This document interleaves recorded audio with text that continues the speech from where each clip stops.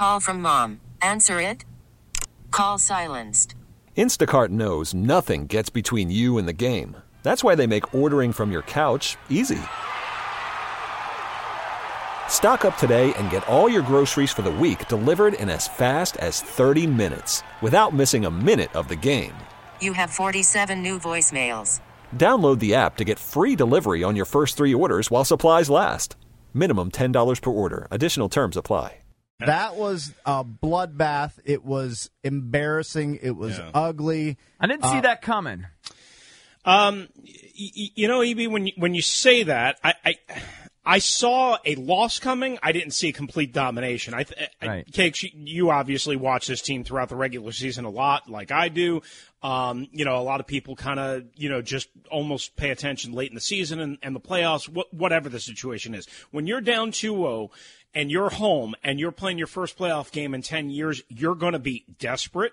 You're going to be amped up. That's an atmosphere that I don't want to say it's as similar to Nassau Coliseum for the Islanders, which the Caps may face next series, but it is kind of similar in some regard because they can tailgate, they can get all liquored up in the parking lot for many hours before, and that is a really, really raucous environment. I expected them to lose. I expected them to not look good, especially after the first 2 games, which I did not think were great for the Capitals. I did not expect a 5-0 beatdown. People should check out the latest from Chris Russell on thefandc.com. Caps get rocked in Raleigh, and usually you do like a 5 stars bit on your column, but last night's game was so disastrous. You gave out your 5 duds, and leading the list was Christian Juice, who did not have a good game. His turnover led to the first goal by the Hurricanes, had another turnover later that led to a quality scoring chance, so tough game for the young defenseman last night in Raleigh. Yeah, and it has been, really since his thigh surgery. I mean, he just has not looked good.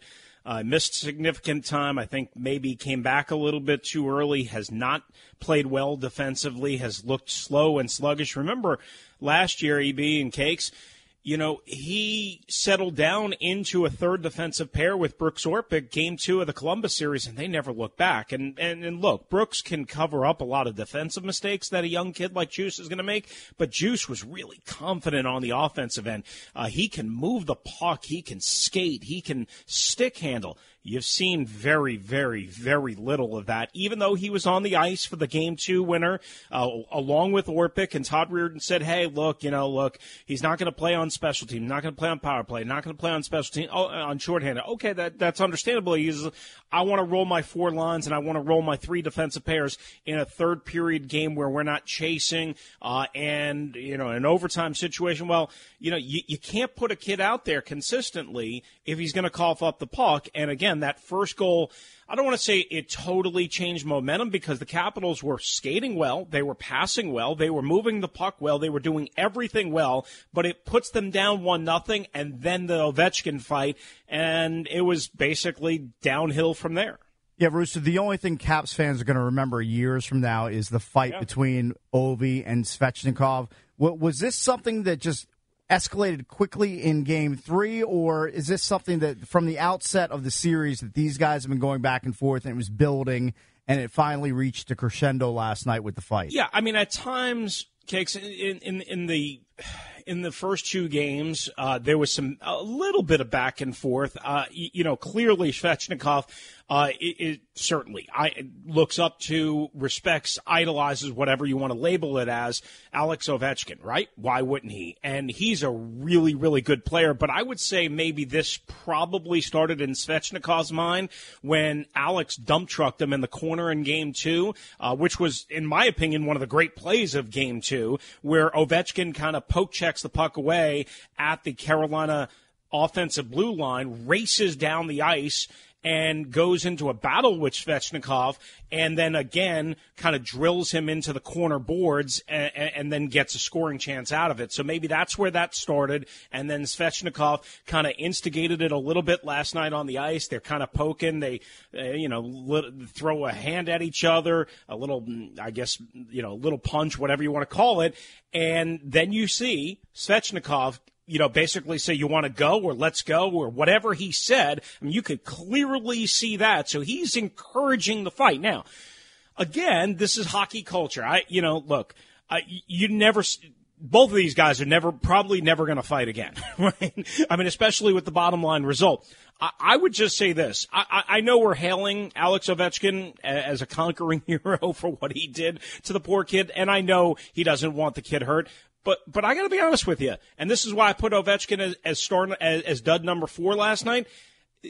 Taking that 5-minute major, I don't want Alex Ovechkin off the ice for 5 minutes. And especially the Caps had a power play right after that, down 1-0, and they've already been struggling on their power play, and he wasn't able to be on that power play. So to me, I had a little bit of a problem with it, quite honestly. Right. Joined by Chris Russell, Caps insider for 106.7 The Fan, presented by PVI Office Furniture. Now, it's kind of a weird quirk in the schedule that they have an extra day off down in Raleigh. Do you think it's better or worse for the Caps that they've got the extra day to kind of like stew on that loss, or is it better for them as far as more preparation for Game 4, extra practice time? Where do you come down on that? Quite honestly, I think it's better, and I heard what you said before I came on, and I understand getting into a natural flow and a rhythm every other night, all that all makes sense. But to me, when you have a loss this bad and at this time of the year, it gives Todd Reirden a chance to give these guys the day off. Not that they absolutely needed it.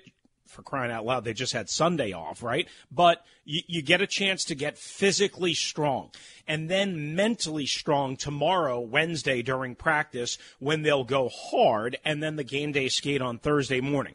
It just, you'd like to get back on the bike again.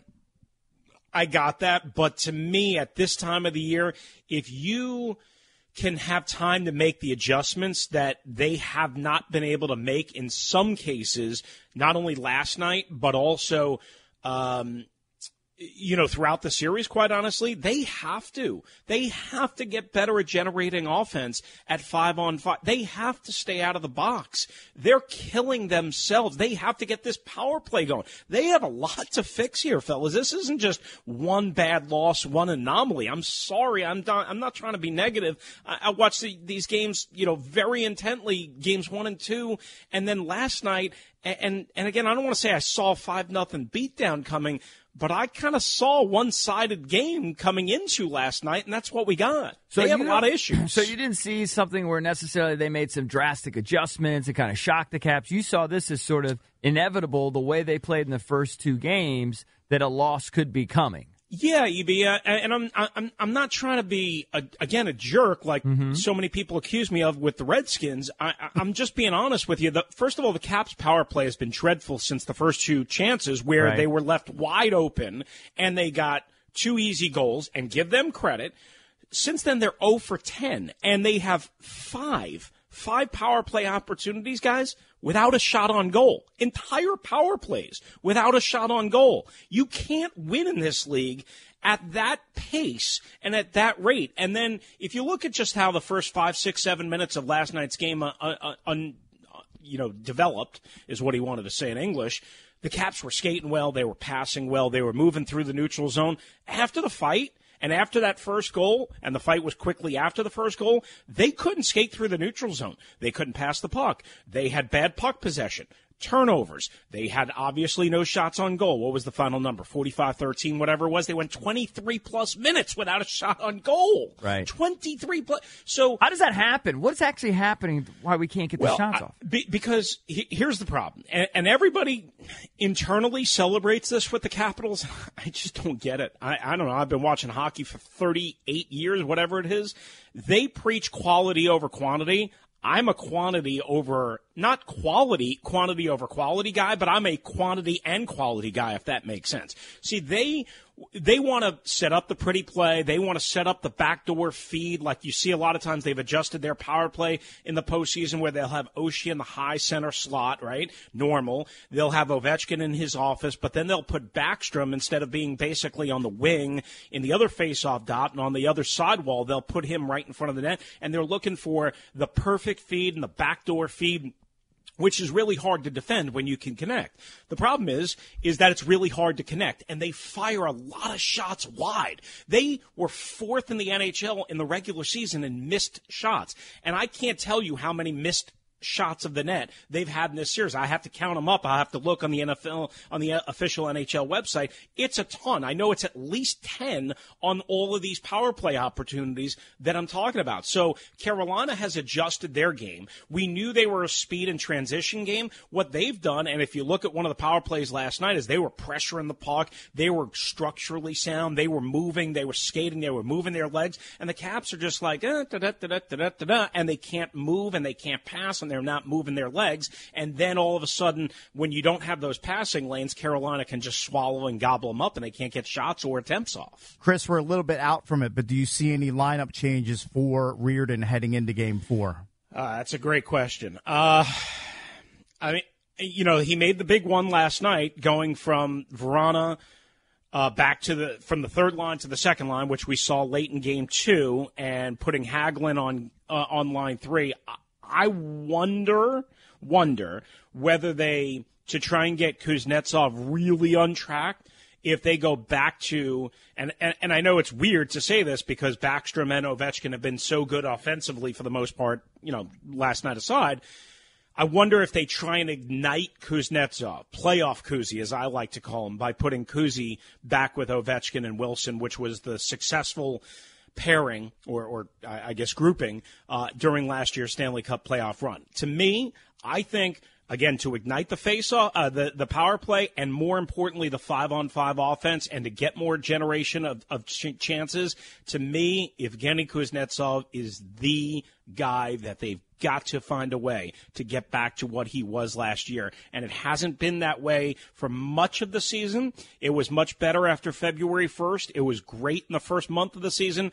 But Cakes, EB, he was half dead for about 3 months of the regular season. And so far, a couple of assists, great. Okay. I need him to be a different level, a different notch. So maybe that's the adjustment that he makes, Todd Reardon, for Game 4. Rooster, welcome to playoff hockey. 6 of the 8 series currently are 2-1, and the only outliers are the Pittsburgh Islanders series and Tampa Bay Columbus. Those are both shocking at 3-0. But 6 of the 8 are 2-1, exactly where the Caps are. So I don't think Caps fans, need to, panic. Yeah. Or worry at this point. And now, if they look the same way in Game 4 as they did in Game 3, then panic sets in. I agree with you. And that's why I think that the extra day off is good, because Todd is smart. Todd is going to get them.